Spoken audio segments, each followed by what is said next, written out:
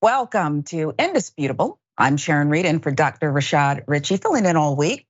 Very appreciative. Our special guest co-host today is the TV host, Rebel HQ, BenGleib.com. And of course, he's very funny comedian, and has fans and a following all over the place. So welcome to you, Ben. I'm very happy that we're back together. And I want to talk more about your latest special, because I know it's going to be another hit.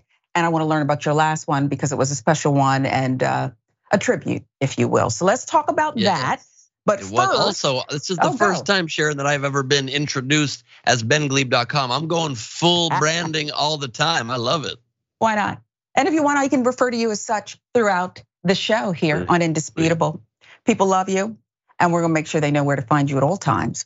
Our first story today, a judge who okayed that Kansas paper raid.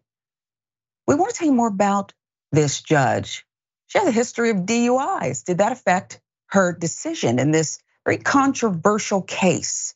Judge Laura Villar, the Kansas magistrate judge who authorized the police raid of the Marion County Record newsroom over its probe into a local restaurateur's drunk driving record, has her own hidden past, we've learned, of DUIs. Wichita Eagle investigation found that prior to her appointment, Villar was arrested at least twice for DUI in 2 different Kansas counties in 2012, while she was the lead prosecutor for Morris County. Second arrest came amid an unopposed reelection bid for county attorney. Villar's DUI history could face scrutiny, given the approved warrant came in response to the Marion County Record digging into restaurant owner Carrie Newell's past drunk driving. The Villar authorized raid came after Newell complained about the investigation that was never even published. Sensitive much? Newell was seeking a liquor license for her restaurant, was upset too that reporters used a public state database to confirm she lost her driver's license over a DUI. Marion County Chief Gideon Cody, who was also under investigation by the Marion County Record over sexual misconduct claims at the time, seized reporters' computers, cell phones, and other documents. Cody sought the search warrant to find evidence of computer crimes and identity theft after the complaint by Newell. Joan Meyer, age 98 and co-owner of the Record and mother of its editor, died the day after the raid, which included a search of her home and seizure of some of her belongings. In an interview before her death, she called the raid, quote, Hitler tactics. Villar's drunk driving history now. It's unclear whether a judicial nominating commission that selected Villar for the magistrate position knew about her arrest and diversion. Members of the commission did not return calls from Eagle and Kansas City Star reporters. She would have been required to disclose both arrests in her application.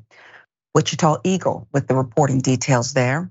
Now, the first arrest in Coffee County, January 25th, 2012, has not been reported. She was not supposed to be driving because her driver's license was suspended. She reportedly drove off road, crashed into a school building while driving then 8th District Magistrate Judge Thomas Ball's vehicle. Let's just put some punctuation there. Driving without a license, crashed into a school. That's what I just read. And a judge magistrate's vehicle. Okay, there's more. In Coffee County, Villar was charged and entered diversion agreement, which was extended 6 months because she refused to get an alcohol and drug evaluation and stopped communicating with her lawyer. She was never sanctioned by the state's attorney discipline board and won re-election multiple times as a Republican candidate for Morris County attorney. Wow. Second arrest in Morris County, August 6th, 2012, likely would have been a violation of her diversion agreement. The court records indicate prosecutors in Coffee County didn't know about the Morris County case, and the earlier Coffee County DUI was not disclosed to the public in Morris County, where she was standing for re-election. Details of the warrant and its fallout.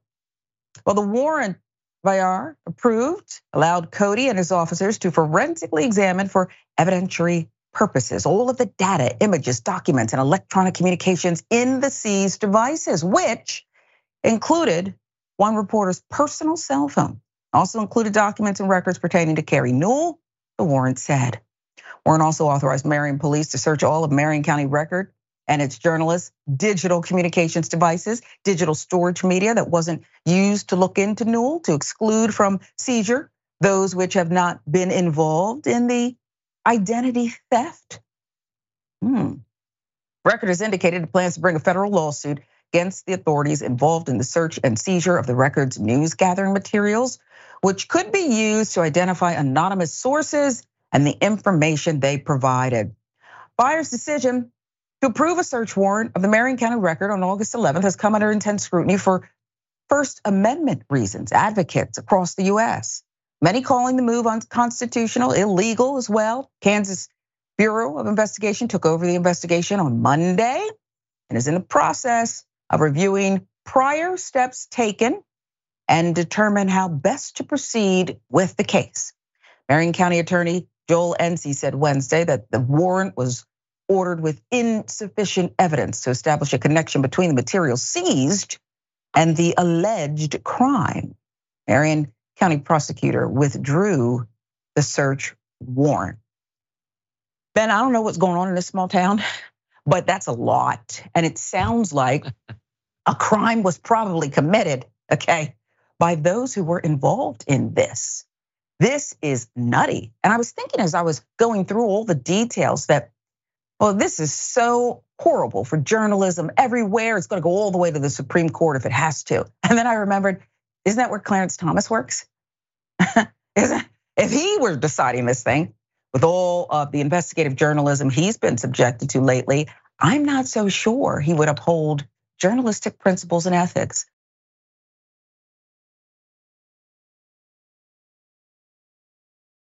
What do you say? This is a strong point. He would hear, wait a minute, somebody issued a warrant to make sure that somebody got retribution for a thing similar to what happened to me personally. I think it's just fine. I mean, he probably will invite her on the next fishing trip. Who knows exactly, but this is no surprise. Small town Kansas judge is issuing vindictive warrant for exactly what she went through. It's amazing to me how bad these people are even at covering their tracks. How about if you don't want people to learn about your past DUI convictions, maybe you don't transparently issue an insane, far-reaching, overreaching warrant for the exact same case. Might be a good way to keep people off of your trail by chance, but you might not know, Sharon, Kansas law, very loose with who it allows to be magistrate judges. There are only 3 requirements. One of them, they have to live in the county. 2, they have to have a high school diploma only. And 3, be either practicing law or be able to pass a test within 18 months. I guess after you are the judge, and they're like, wait a minute, your decisions that are already affecting lives seem pretty ill-informed. Do you mind taking a test and letting us know if indeed you know things about judging or not? Know anything about the law? Wow. You know, the details that you just imparted there, I almost want to, if I had a beer in honor of this judge, I'd say mazel, okay? This is incredible. Anyone can do it. Anyone can be part of this thing. And oh yeah, it's our personal thing. And if you offend us, we'll just take you out. The co-owner of the paper, 98-year-old who we said passed away, her son says she died. She was 98 years old, we got it, but she was in good health. This killed her. I mean, she did die the next day. What do you think the fallout should be here? Yeah, I mean, she gave an interview, it seems, the next day or the day of, and then died the next day. It does seem as though it killed her. Although 98 is a pretty good length, but to have all of a sudden your life's work destroyed by unconstitutional Gestapo-esque means, I think the punishment needs to be a complete repudiation, a disbarring of this not even barred judge, it seems like, and try to prove that you do not do anything that is removed from the letter of the law and how it should go. I mean, it was so overreaching. Part of the warrant said that they were able to seize the electronic devices of other staff to prove that they should not have their devices seized. That's how We're the law going to take works. your Yeah. devices Okay. just to exclude you from the investigation. Well, that's called including you in the investigation, which is the exact opposite if words still matter in this world, which they don't. Wow. Well said. Hypocrisy is a word that comes to mind when, listen, a lot of people have drinking problems. We don't want them driving, but a lot of people have gone through this. It's wrong and it endangers lives, but it is a sickness. And I don't know if she's an alcoholic or she just says, I'm gonna put a few back and nobody's gonna tell me what to do. But the hypocrisy here, I don't wanna be reported on, but I'm gonna sit in judgment of you. Do you believe that people have enough respect for the reasons journalism became an institution? There was a need for it in the first place, because I'm not sure people get it, how dangerous this is. I think that they did much more before one of the million things in our country that Donald Trump broke. Yeah. I mean, he's truly there's definitely people that have gone after the press before, but never someone as blatantly and publicly and obviously, which is what seeps into the brains of those who have not much of them to go around, to be pointing out directly, literally like point like you're in class, back there, the enemy of the people, the enemy of the state, get them. And then you wonder why all of a sudden the press is seen negatively instead of as a vital fourth estate to hold in check and balance our often corrupt government. It's very obvious, and I just am so happy that there are so many indictments that have come down on Trump now, but we don't have a country if him and all of his co-conspirators are not punished to the highest degree of the law, and every single person that overreaches against a media organization, against the institutions of our government, against our democracy, if they're not punished so severely that it scares future generations from doing anything like this, our country's done. I agree with you. And you mentioned the pointing and even the naming of certain journalists and targeting. I remember when 44, President Obama froze Fox News out for a stretch, and he was criticized for it. I think we understand what he was seeking. He was seeking more accurate, more truthful reporting. But I guess the flip side is, how much is the media responsible for this? And not just Fox and how much was that judgment? Where's Tucker?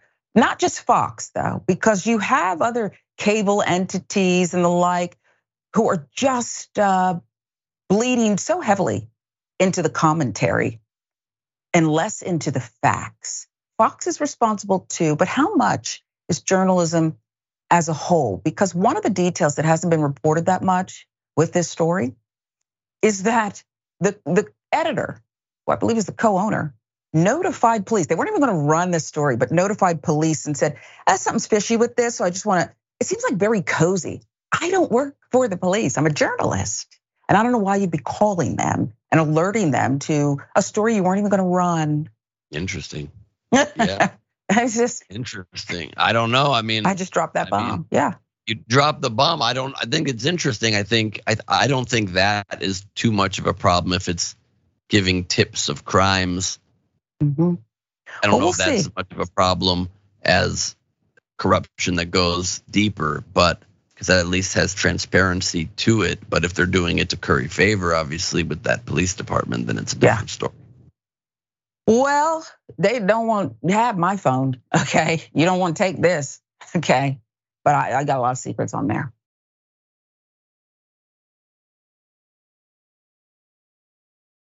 It's time to talk about Trump, the latest, the case, and all those supporters. You're still gonna rock with it, huh? Okay. You might pay for that if you do something that colors outside the bounds, like threaten the indictment judge and jury members. You know you can't do that, right? Maybe she didn't. Criminal complaint filed Friday. Federal investigators say Abigail Jo Schrei of Alvin, Texas, faces federal charges for allegedly threatening to kill the judge overseeing Donald Trump's election fraud case and a Democratic member of Congress earlier this month. Schrei, with the upside down smile in her mugshot, left a voicemail on August 5th threatening to kill US District Judge Tanya Chutkan. She's on the left. and Representative Sheila Jackson Lee, Democrat out of Texas. Chutkan, 2014 nominee President Obama was assigned earlier this month to oversee the government's case, accusing Donald Trump of conspiring to defraud the US with his efforts to overturn the 2020 election. Lee, of course, a senior member of multiple committees in the US House of Representatives, including the Judiciary Committee, introduced articles of impeachment against Trump a day after the January 6th insurrection. According to the complaint, Try admitted to Department of Homeland Security investigators she left the voicemail, which began, "Hey, you stupid slave," followed by a racial epithet, then proceeded to threaten to kill anyone who went after Trump.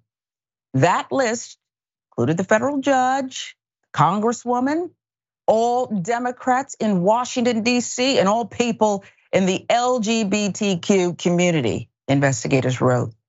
That reported from WUSA, the CBS station Washington, CBS 9. "You are in our sights. We want to kill you," Try allegedly said at one point, later adding, "If Trump doesn't get elected in 2024, we are coming to kill you. Tread lightly, B." She said the word. Complaint charges Try one count of transmitting a threat to injure another person, a felony that carries a max prison term of up to 5 years. According to the complaint, although Try admitted to making the call, she denied any plans to travel to DC or Houston to carry out anything she stated, adding that if Sheila Jackson Lee comes to Alvin, well, then we need to worry. So we should check the Congresswoman's schedule. We should. On Monday, a federal judge in Texas ordered Try held without bond during a preliminary detention hearing. Magistrate Judge Sam S. Sheldon's detention order noted Try has been charged 4 times in the past year for engaging in similar conduct. Why couldn't the Kansas City small town people seize her phone? She's got to give up her phone. She's got to put the phone down. Intervention time, 4 times, similar conduct, including at least 2 cases that resulted in conviction, 30 days imprisonment. According to Sheldon, Try was so charged on July 11th with misdemeanor threat causing fear of imminent serious bodily injury and was on bond in that case when she made the alleged call to the federal judge's office.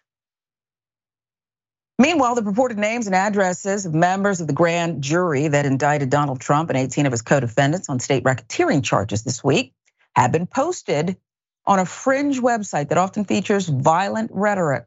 NBC News has learned.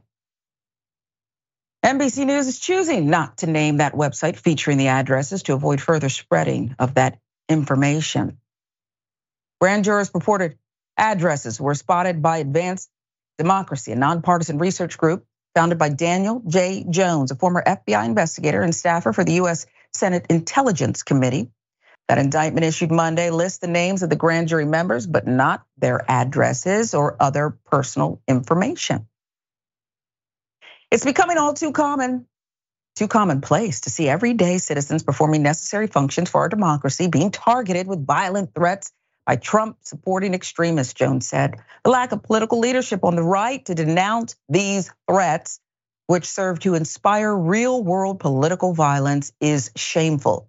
Again, NBC News. Advanced Democracy also noted that users were posting the names and images of people believed to have been grand jurors on the other social media sites. The post asserted that jurors had posted on social media in support of Senator Bernie Sanders out of Vermont, Raphael Warnock, Georgia, former President Barack Obama, and the Black Lives Matter movement. These jurors have signed their death warrant by falsely indicating President Trump.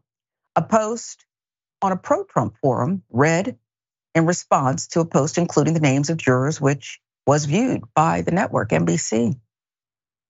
Truth Social users have been salivating at this possibility since the indictment was released. Quote, "I'm looking forward to the fun some will have with a list of leaked grand juries." And then I picture it cackling. Whoa, this wasn't the best cackle, but you get the point. One user reportedly wrote that. Another, someone needs to look into all of these grand jurors. I can guarantee that every one of them has a big fat D by their name, wrote another, the Daily Beast with the details there. Ben, your cackle's probably better than mine. You're a comedian. Perhaps you can fill in where I left off. But I want to talk about Miss Schrei first. That was an incredible frowny face in her mugshot. She's been through this process before. Apparently, she does not block her number. She just calls and says, there it is. You see what I mean? She just says whatever she wants. Size her up, dissect what's going on here with her, and it's speculation, but I'm interested in your take. Well, I love when people look like the story that is about them. Yes. She looks it. She looks like somebody who is currently awaiting a court date for death threat phone calls, and while awaiting is making more of those phone calls. Doesn't look as though she has the best discernment of right versus wrong. Very bold idiot, dangerous, bold idiot to, while being questioned and arrested over threats made against a judge and a congressperson, she says, I did make the threats, yes. I did not have any plans to travel there. I'm a bit lazy, but if she comes here, I will still make good on these death threats. That is very bold. I mean, you're aware now's the part where you're supposed to defend yourself, right? And not admit to the crime. So apparently she's not aware of that. No. And very sadly, it was phrased perfectly in that story that this is becoming more and more commonplace, not from religious extremists, not from political extremists, from Trump supporting extremists. It is specifically tied to this one orange menace, this monster that is, for his own sake, for his own ego, literally destroying the country in so many ways, not just in sowing doubt in our elections, therefore breaking our democracy. And if he's not punished for that, we no longer have a country that will have trusted elections. And if that isn't put somehow back in the bag, not only in mistreating our classified documents, which others have done, but then hiding them from the very government you're supposed to run, not only in doing illegal hush money payments, not only in being found guilty in a civil case for sexual abuse, but even so insidiously and cancerously spreading such lies and such empowerment to your uneducated yet hypnotized fan base that is now threatening the lives of public officials, that is intimidating people, that will make it harder to get people to serve on these things. They'll make it harder to get people to come back with the right verdicts. Again, we need some bravery here, but the only way to put this back in the bag is for people to, in the face of all of this, find these monsters and the head monster guilty on every charge and punish them and jail time, so that we learn America is not your playground. You do not get to crumble the Constitution and burn up our laws because you would like to be in the White House again, and you'll do all that it takes. That the house you will end up is the big house. That's the house you're gonna end up in. We gotta go to break, but there's victims here. Father says his daughter is one. She was drinking. I picture her drinking on a worn plaid couch before she made the call. That's just my thought. And there are people who believe she's a victim. Not everybody's Mensa. Not everybody, sizing you up. It's as if I feel like I know. I'm speculating. You took AP courses. Comedians are funny, but they have to be smart. So I believe your IQ is quite high.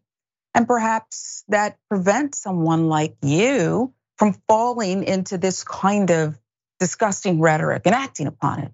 Miss Schrei, I will kill on stage tonight. I promise you that. I'm a very peaceful person. Comedians use very violent language because we are smart and we don't need to make that. Oh my God, are we still part of your bit, part of your show? Very funny guy. We're gonna go to break, but I want that to marinate, and I want to see what the comments say. The people who are watching, Ben, because I don't know that Miss Schrei is a victim. I don't know that she's not just a victim of herself or her circumstance, her family. I don't know. But Donald Trump has victimized a lot of people, and you've made a lot of sense. And it's time for there to be consequences. Consequences. that go beyond just taking away someone's phone. This is Indisputable. Ben Glebe is the special guest co-host today, benglebe.com. And Rebel HQ. And a wildly funny guy. We're going to learn about his upcoming special. I'm Sharon Reed in for Dr. Rashad Ritchie. We'll be right back.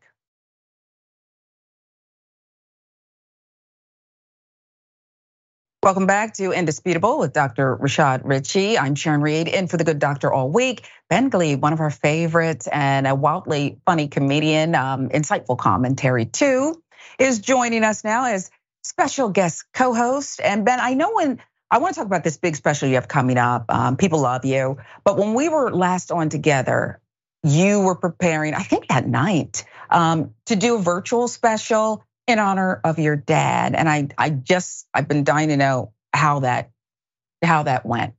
It was beautiful. It was beautiful. My fans, the mad ones, were so incredible. They honored my dad in the coolest way. They surprised me with virtual backdrops, photos of me and my dad, and changed their middle name, almost everybody, to Dodgers because my dad was the biggest Dodger fan, and I'd edited a reel of his first appearance with me on my comedy show, and then the VIP at the end was all these great memories of him, and during it was just a beautiful honoring, and it's been one of many. My fans are next level human beings. They even did an online shiva for my dad. We're a Jewish family, and I joined them for that just in about a week after he passed.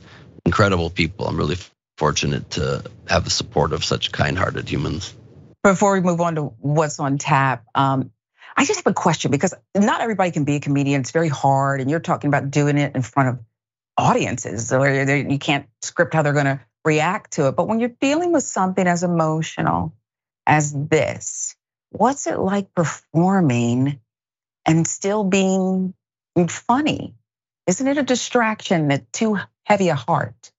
It is hard. It is hard. I've been able to perform through pretty much everything in my life, but I took a good chunk of time off after this. I tried to do a set 2 weeks later and I was not ready and it did not go very well, but I also just been channeling it into my art as well. And I just debuted my new hour. It's actually 85 minutes and it's called Endings, and it's about all the hard things I've gone through this year. And I guess that's the way I've chosen to do it, is not to push it aside, but to involve it in what I do and what I'm talking about, and try to grow as a artist and as a person by sharing the tough times out loud.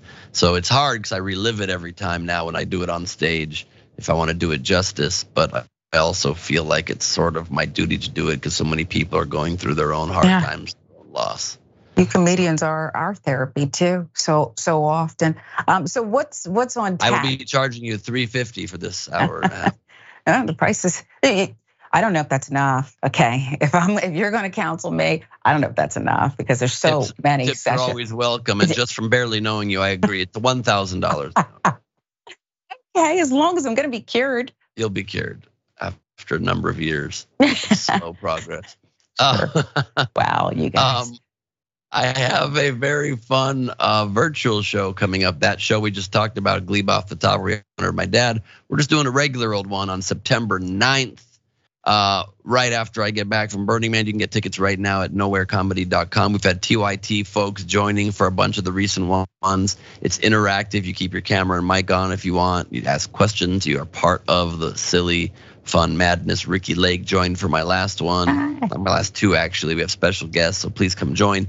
And if you'd like to see me perform stand-up much more soon, especially if you're someone who enjoys the Burning Man vibes, tomorrow, this Friday, I am headlining a fundraiser show in Sawtelle area of LA for a Burning Man camp that a friend of mine is doing. I'm performing. You can also do workshops, learning how to do different stuff like fire, dancing, and bike decorating, and a DJ performing, and all this stuff. I just posted an Instagram story about it, so you can just go to my Instagram story, click the link, and come see a pretty much private show. I'm inviting all of you to come join and hang out with us and see a very different vibe than the TYT vibes. Yeah, it's another side of you. Very talented.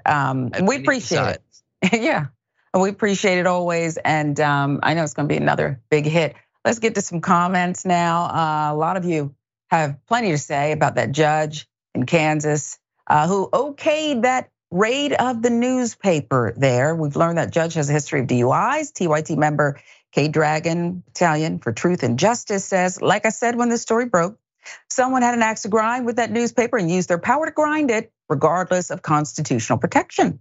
I think what might be missing in this story is the fact that this kind of constitutional abuse happens in small towns all over the country. Local authority in many cases are the only authority in small towns. A lot of people don't realize that. The sheriffs too are all powerful and nothing can be done. They have the power to jail you and tax you many times, so watch out. About MAGA threatening the indictment judge and jury members, and she considers herself that. Ms. Schrei, the defendant in this case. Next TYT reporter says, oh, weird. So when regular people threaten judges, they go to jail. Doesn't seem to work that way with everybody though, you think? YouTube, also about the judge who allowed the newspaper to be raided. Dystopian Dragon says, if this judge is so sloppy with this, what else is she doing? Well, we do know about the school that hit the school and the other vehicle. And also about the indictment judge and the jury members being threatened.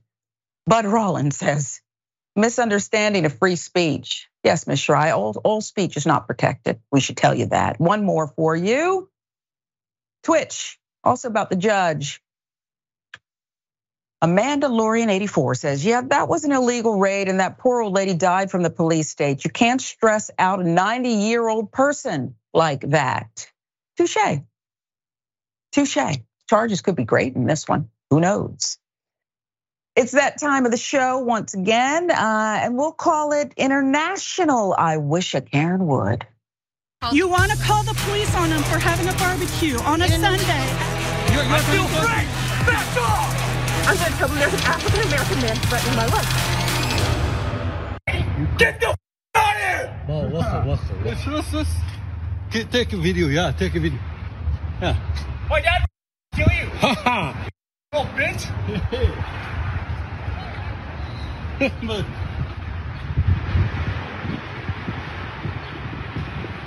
Picture my ID. The picture of my ID, little bitch, little rat ass bitch. Go tell the police. Act all tough, then just go one, back to the country. You 1 second. Show you. brown ass bitch. I'll show you. Get the out of here. I'll show you.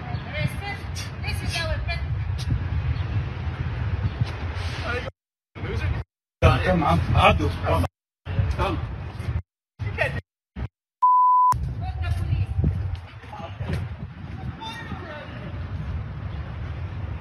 خلاص بابا خلاص تعال I'll show you. I got you on the video. وخر خلاص I got خلاص Yeah, look at my you.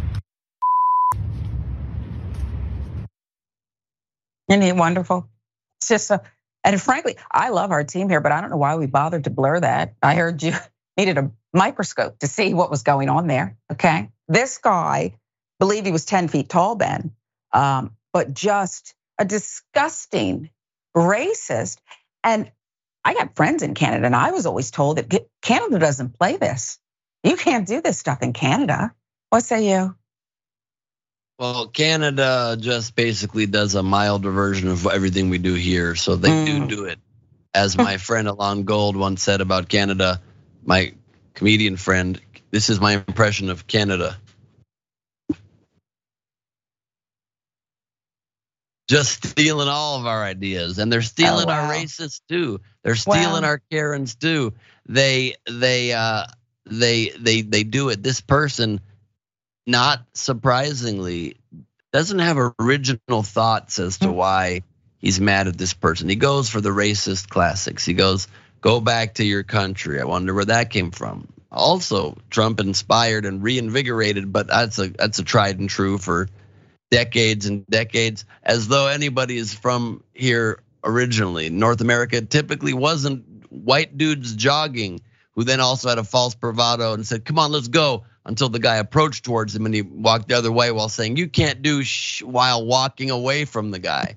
And then showing his penis to the family seems the wrong move. You know, call me Mr. Etiquette, but I feel like that's not something you're supposed to do to families.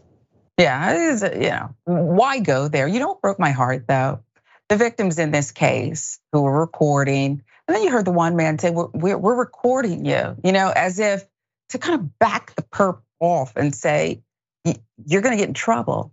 And it had no effect. That's really where we are in all societies today, where people are gonna do what they're gonna do, whether it's Ms. Schrei threatening a federal judge and a congresswoman over MAGA and Trump, or Alberta. It did have an effect. It amped him up. The second he said, "I'm filming you," is when he pulled down his pants.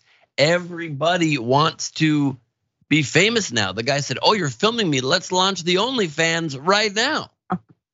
Wow. Well, and maybe he will. Maybe he will. We want to know who it is. If you have insight, you're across the border, maybe this is your neighbor, maybe you know this person. There he is. All I'm telling you is it didn't need to be that big. Okay, you didn't. That's a strong. He's carrying a surfboard there. That is not exactly. And that was a I'm large telling blur. you, that's right. Okay, the size of a penny, and that would have done it. But again, we do thank our team for protecting our eyes. But people do need to hear this stuff at least, because it's still out there and it's all over the world. That guy flashed that family with a black surfboard. He did. Yes, not even a logo, not even sponsored. He's a real one, a real something or another. Again, you have friends in Canada, I have friends in Canada. I believe that this is actionable, this is criminal, not just the pulling down of the pants. Remember, this is the country that Bill O'Reilly was told you can't come here.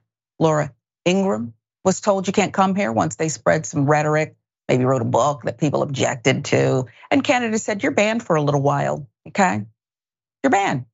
And then they probably said sorry to them. But anyway, that's just what I know about what happens up north. I'll give you the last word.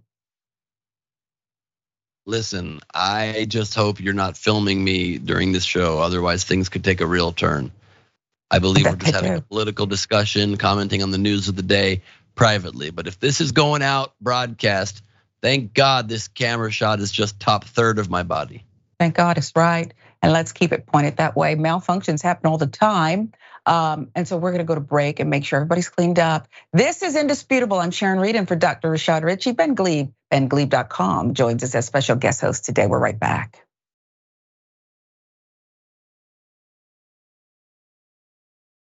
Man who leaked photos, videos of his ex-girlfriend must now pay her $1.2 billion. Okay, think twice. Revenge porn, not the right thing. Texas woman identified by her initials only, DL, has been awarded $1.2 billion by a jury following a lawsuit against her ex, Marquise Jamal Jackson, for subjecting her to years of harassment that included the dissemination of nude and intimate photos of her he'd collected without her knowledge. An important point, folks, because whether she consented or not, it's the wrong thing to do, but she didn't even know this was going on. Jackson obtained these photos by hacking into DL's home security system and accessing cameras in her family's home. Jezebel with the details on this one. So what went down here? DL's suit notes that over the course of her once loving, trusting relationship with Jackson, she shared passwords and login information from many of her accounts and her family's accounts with him. Jackson was able to access the security system of her mother's house to record her every move as the relationship soured. After their breakup, Jackson created numerous fake social media accounts to send DL's stolen photos to her acquaintances and loved ones at all hours of the day. One point, he emailed her student loan officer with a false claim that DL had taken a fraudulent loan, in an extreme example of how abusive partners perpetrate financial abuse.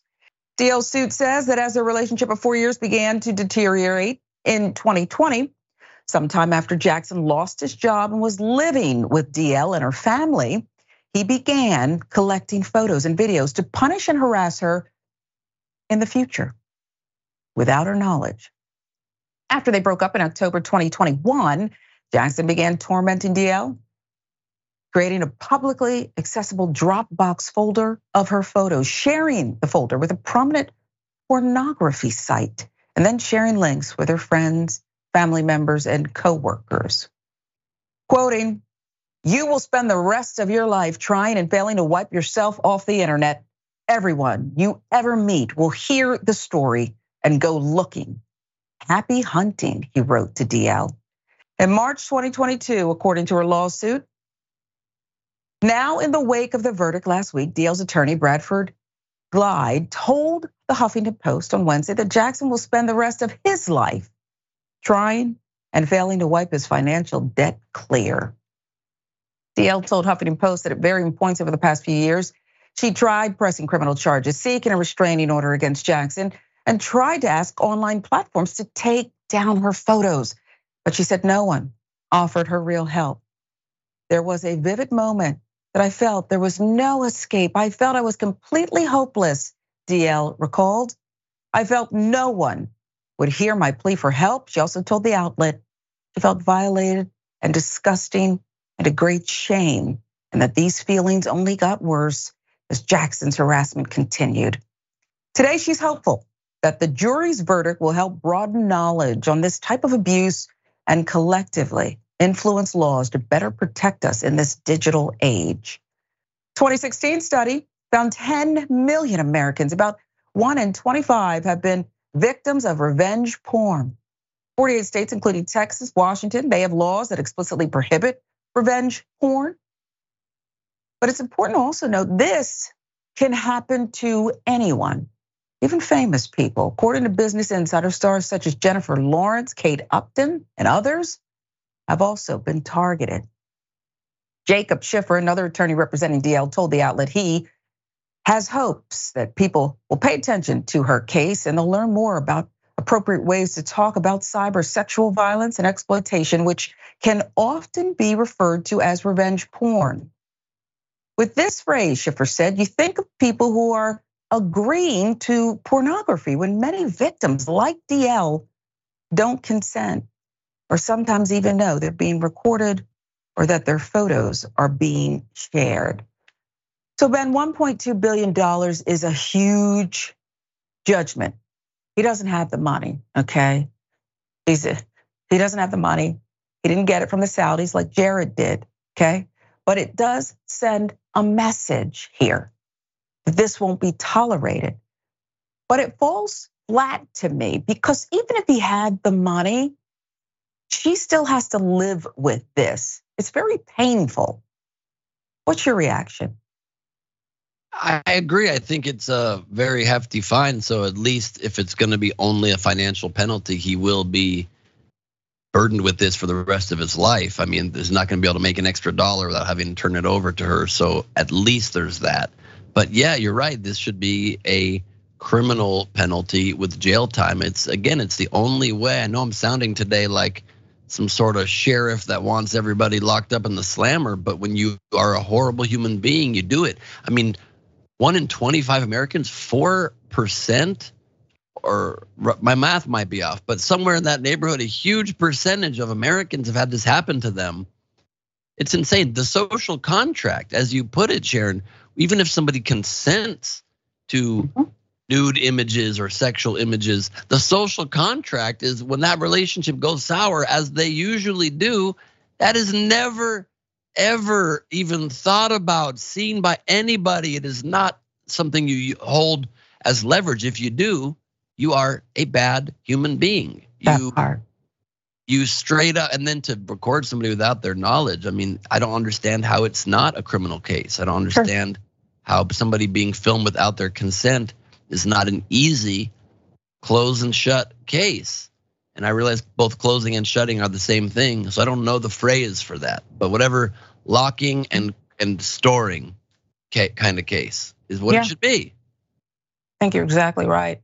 And my hope for DL is that she fully identifies that she is not to blame here. She is not a victim. And perhaps she won't be able to ever scrub these images from the internet, which I think is sick. I think internet companies should step up at some point and allow some kind of notice, something to go in where that it can be wiped.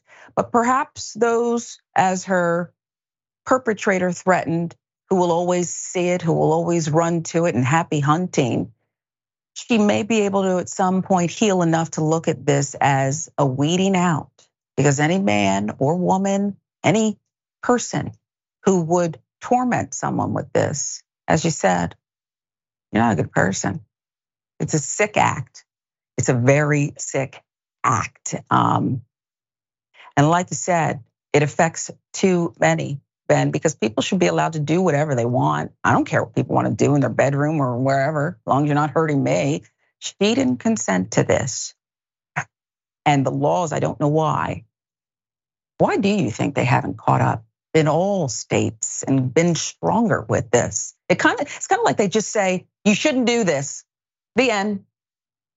I think it's still a vestige of, not even a vestige, because that implies the thing is gone, of just old school patriarchy. I still think that men are in charge in most of these places and in most of these positions of power. And so typically, historically, the images people have are from the female partner in a relationship, and the dudes don't think it's a big deal. And it's time that not only do we get far more women in these positions of power so that it's equal, or actually let's experience for some amount of time the scales tip the other way, but also we have a crisis of empathy. We need people in positions of power who are men to realize, all right, things are different now.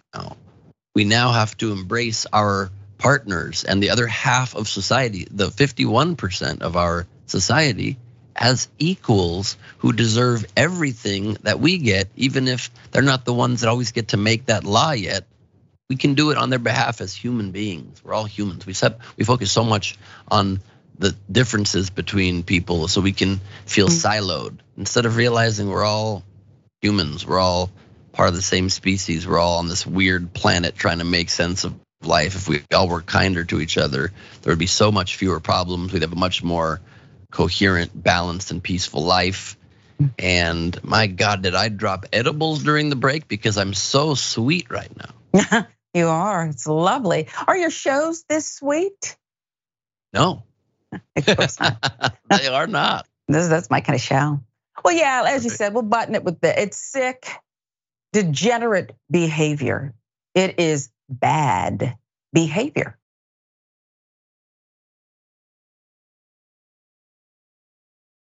What do you call someone, in this case a man, who chooses to go up to unknowing women and sniff butt?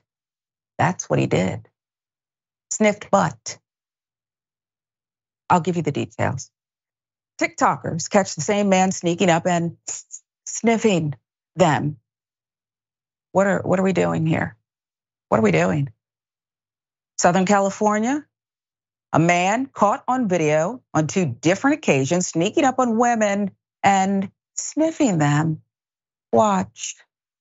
So I get to Barnes & Noble and get my Starbucks. I'm super excited to look at books, but this is the area that it started. I was in this corner for a while and I noticed a guy was staring at me through that little hole. And I couldn't tell if I was being paranoid or if he was just reading a book and he just happened to be in that little corner. Anyways, it felt like anywhere I moved, he kept following me. So I recorded just in case he was trying to say anything or do anything to me. But I definitely didn't expect him to do this. Like, what the actual...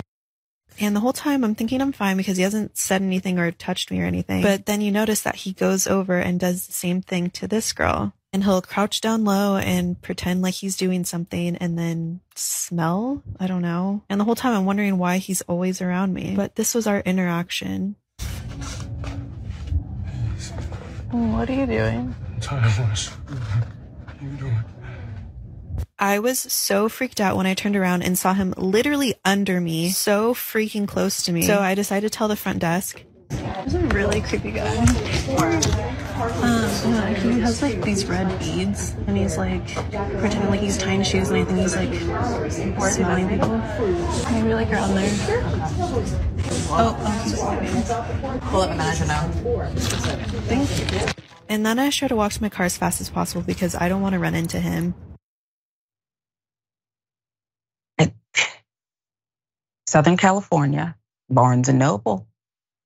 Woman just wants to find a new book. One of the thoughts I had was, this is so pathetic and sick. This sniffing, is this a one-off? But the thing is, people who are compelled to sniff and do this kind of thing, compelled to do it, it has to be malignant, right? And indeed, there's another woman who had a similar encounter. Hey, are you following me? No. My bad. Yeah.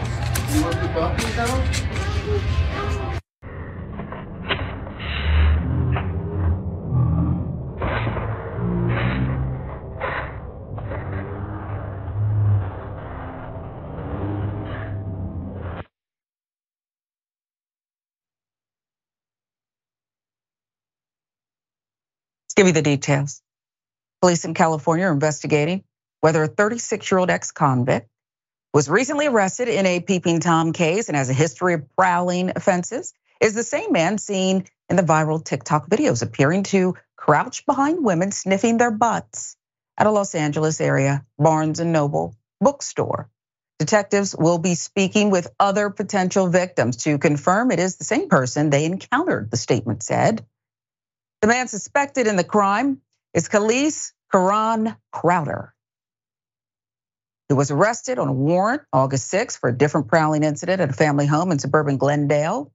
Police said he pleaded no contest at his arraignment on Monday, and he was sentenced to 60 days in the county jail. He was ordered to enter a sexual impulse rehabilitation program. I want to keep the mug shot up because, it's not about people's looks, but the ears make him fully identifiable.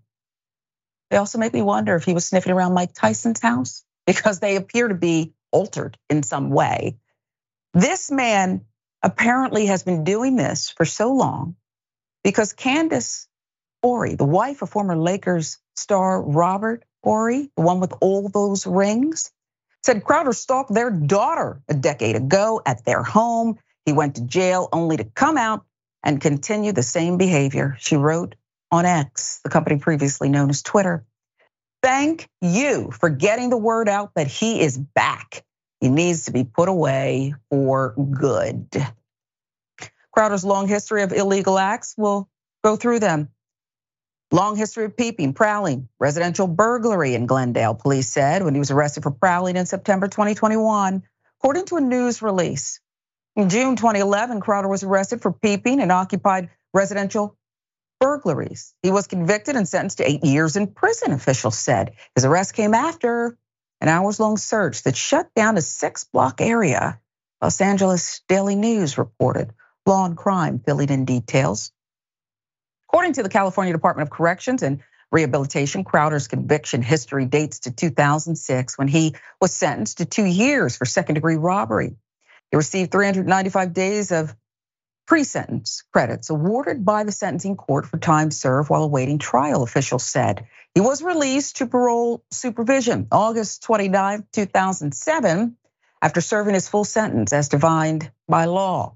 Over the next 5 years, Crowder would return to prison multiple times for similar burglary offenses. Here again, Ben, I don't believe this is being taken seriously. He goes away for burglary for years, but for sniffing 60 days, stalking a child, it's unconscionable. I've not heard of this kind of conduct. Now I know.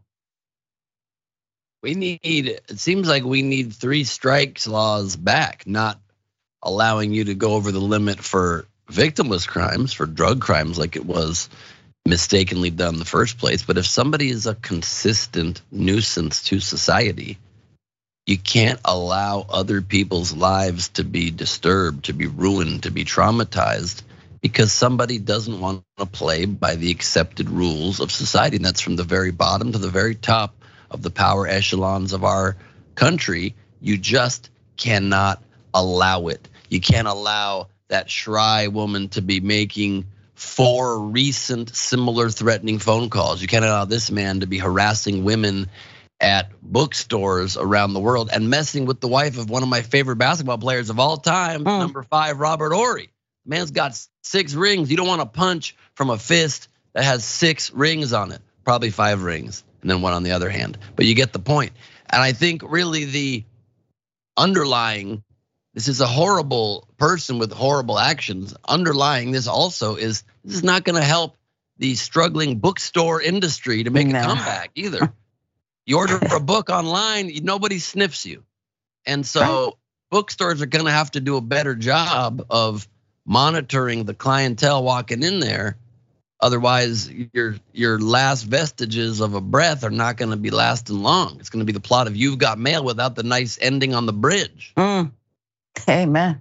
I gotta tell you, and if someone like Robert Ory grabs Shaq, the time he's with the Lakers, and he goes and handles it himself in a case like this, people would say, whoa, okay, we understand, but let the law deal with this sniffer. Barnes and Nobles, though, Ben, should not have to, put up a sign that says shoes, shirts required, and by the way, no sniffing. Okay, women should be able to go to look at books, coffee, get out of the house, whatever it is, and not be subjected to this. I think that there's a heroic measure with them because it's embarrassing, even though you didn't ask for this and you're not really part of this. He's the sick one, but they're warning others. Yes, if you had to put every deviant behavior on signs entering facilities, those would be long signs. People are very creative in how disturbing they are. And you're right, I think, we live in this TikTok, Instagram age, and at least that is one thing that people can do. It's one thing that a woman can do that at least takes some of her power back in this situation, instead of having to silently suffer these things and have people not even believe them often.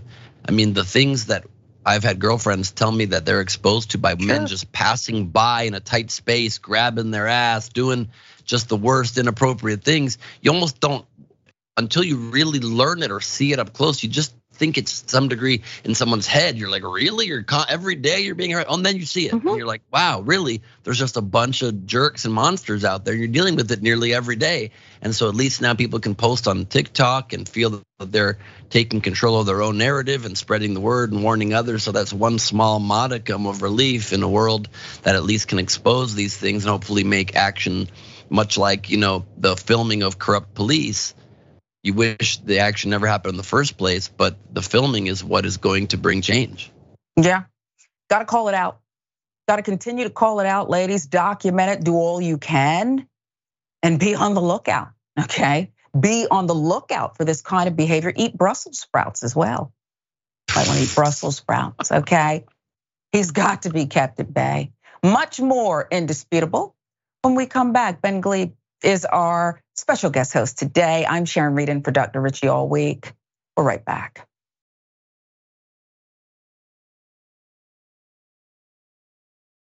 And Glebe is our special co-host today. This is an enormous tragedy here, another one.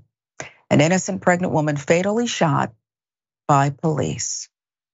Family of 27-year-old Destiny Thompson, a pregnant Denver, Colorado woman, is seeking unspecified damages in a suit filed against 4 officers and a sergeant as of Tuesday, 2 years after Thompson was fatally shot by an Arvada officer as she tried to simply drive away from officers who had surrounded her car when she was mistaken for a shoplifter. Thompson was already the mother of 3 children and frequently found work as a housekeeper. The details. She was leaving an Arvada motel on August 17, 2021, when several officers approached her saying they were looking for a Latina who had brandished a knife as she was stealing a cart full of merchandise from a Target store. It's according to the suit filed in district court in Denver County. NBC News with the details. The actual suspect, who also had stolen items from the store 2 days previously, had a chest tattoo. She was wearing a white tank top. She allegedly had gone to the motel, the suit says. Thompson, who was wearing a white tank but did not have a chest tattoo, was leaving the motel to eat lunch as officers arrived. When she got into her minivan, she was blocked in by a police vehicle. An officer surrounded her, yelling, eventually shattering passenger window. Thompson was scared and tried to back out of the parking space before she drove over the curb and toward the road without posing a risk to officers, it says. She drove about 25 yards before Arvada police officer Anthony Bonallo fired 8 shots, one of which killed Thompson and her unborn child, the suit says. Officer Bonallo's decision to kill Ms. Thompson was patently unreasonable, the family says in the suit. Lawsuit also names Arvada officers C.J. Bickmore, Chris Dennehy, and Ian Goat. Also, Sergeant Jeff Orndorff as defendants. Arvada police allege that Thompson, who had felony arrest warrants for probation violations stemming from a conviction for second-degree assault on a peace officer and dangerous drugs, unexpectedly put the van in reverse, hitting the police vehicle behind her. Believing the suspect had hit or run over a plainclothes officer, an officer fired at the minivan, the department said, adding that officers thought she posed a threat. An autopsy determined a gunshot was the cause of Thompson's death. She tested positive for meth, fentanyl, morphine, amphetamine, police said.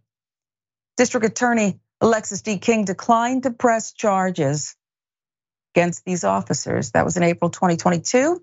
I find that the officer's use of deadly physical force was legally justified to defend himself and others from the threat posed. Thompson's father, Francis Thompson, age 50, said the police department tried to downplay the killing by waiting more than a year to release the incident report. He said the shooting has taken a toll on the family. I wish I could tell her one more time that I love her and I'll never stop fighting for her. I'm not gonna let go. They waited a year to release the incident report and there's no body cam footage, or if there is, we don't have it. There's something about putting the vehicle in reverse, drugs in her system, 8 shots. Let's remember what they were there for. Someone, it's alleged, stole a cart full of merchandise from Target. And apparently the DA says no one's gonna pay for this, it was justified. I didn't even think stealing from Target was illegal anymore, first of all. So certainly should not be a death sentence. And I say that first part, sarcastically. Obviously, we shouldn't have any sort of crime, shoplifting, be legal either. But there needs to be proportionality. There needs to be restraint on behalf of officers. Somebody's life and the future potential life of her unborn child taken away because somebody was scared and wanted to escape. Now, that said, I also do want to remind people that part of the social contract we agree with in our society is that you don't run from the cops. It's not a good idea. They clearly are not trained well in de-escalation. They clearly have time and time again whenever, and I understand how scary it can be to be a person of color being detained by the police, to be anybody detained by the police, but much worse so in that case. But it just seems to get much, much worse when you ever try to escape. So as messed up as it may be, you really do have to comply and wait until it gets cleared up, because it only escalates things very badly if you try to escape. But that's not to excuse the behavior of officers, and that's not to excuse an unlawful shooting. And hopefully those officers are found guilty if that indeed was the facts as they're laid out, and appropriate punishment is doled out. But I'd love to see the body cam. It is. I'd love to see the body cam footage and see if it matches up with what was in that incident report released a year later.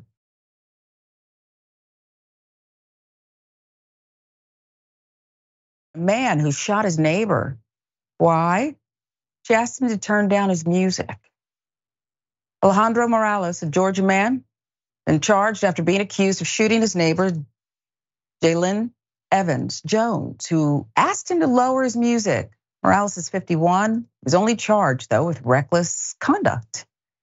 Eric and Jalen Evans Jones said they decided to knock on Morales' door to ask him to turn the volume down when the unexpected happened, according to the outlet. He told the news station that his wife was shot through the closed door moments later. Music suddenly went off. I heard the racking of a gun and a shot fired. It was immediately thereafter striking my wife, he said. WSB TV with the reporting.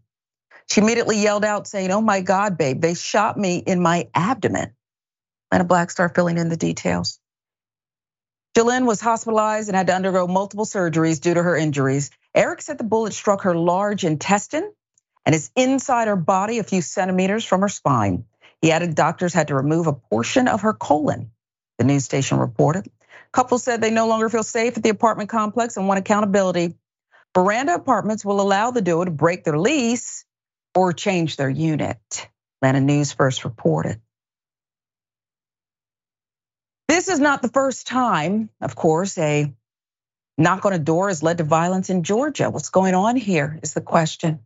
Last month, Daryl Bynes on the right of Atlanta sentenced to life behind bars for killing his 19-year-old neighbor, Omarion Banks, on the left, who knocked on his apartment door in 2019. The Atlanta Journal-Constitution reported. Witnesses in court said the teen apologized for the mistake. However, he was shot multiple times by Bynes while he was running away. Of course, who could forget the cases of Kinsley White, Peyton Washington, Ralph Yarl, Kaylin Gillis, Jeke Owens. They were shot, similar circumstances across the country. I guess when there's a knock at the door, instead of just not answering, or if you have a peephole, kind of seeing what's going on, it's shoot first, explain later, Ben? There's just nothing you can say. I was gonna make a joke about not keeping your music loud and how it bothers everybody, and then you show the photos of the people and you realize that, some things are just not even worthy of any sort of joke. It's people are out of control. We're living in a lawless mind frame. And I'm not trying to bring everything back to Trump, but when you have leaders at the very top that flout the law at every angle, of course it's going to make everybody think the laws don't matter. Rational, reasonable behavior don't matter. When the people who certainly are very familiar with the law can get away with it, then they think it's lawless. We live in the Wild West now, and you look at somebody funny and they can shoot you in the face. And it's just very sad. It obviously needs to stop. And again, it's just through bringing to account, bringing to punishment the people that are perpetrating these horrible crimes, and at least trying to get the message out there that despite a rogue leader, despite rogue messaging coming from news networks trying to inflame people, you still can't take the law into your own hands. There still is society that's not crazy and not driven simply by ratings and money, and your crimes will come back to haunt you. I'm thankful. The woman in Georgia who was with her husband did survive, but it is sick. And maybe when one of the top guys is held accountable, other people may just get it.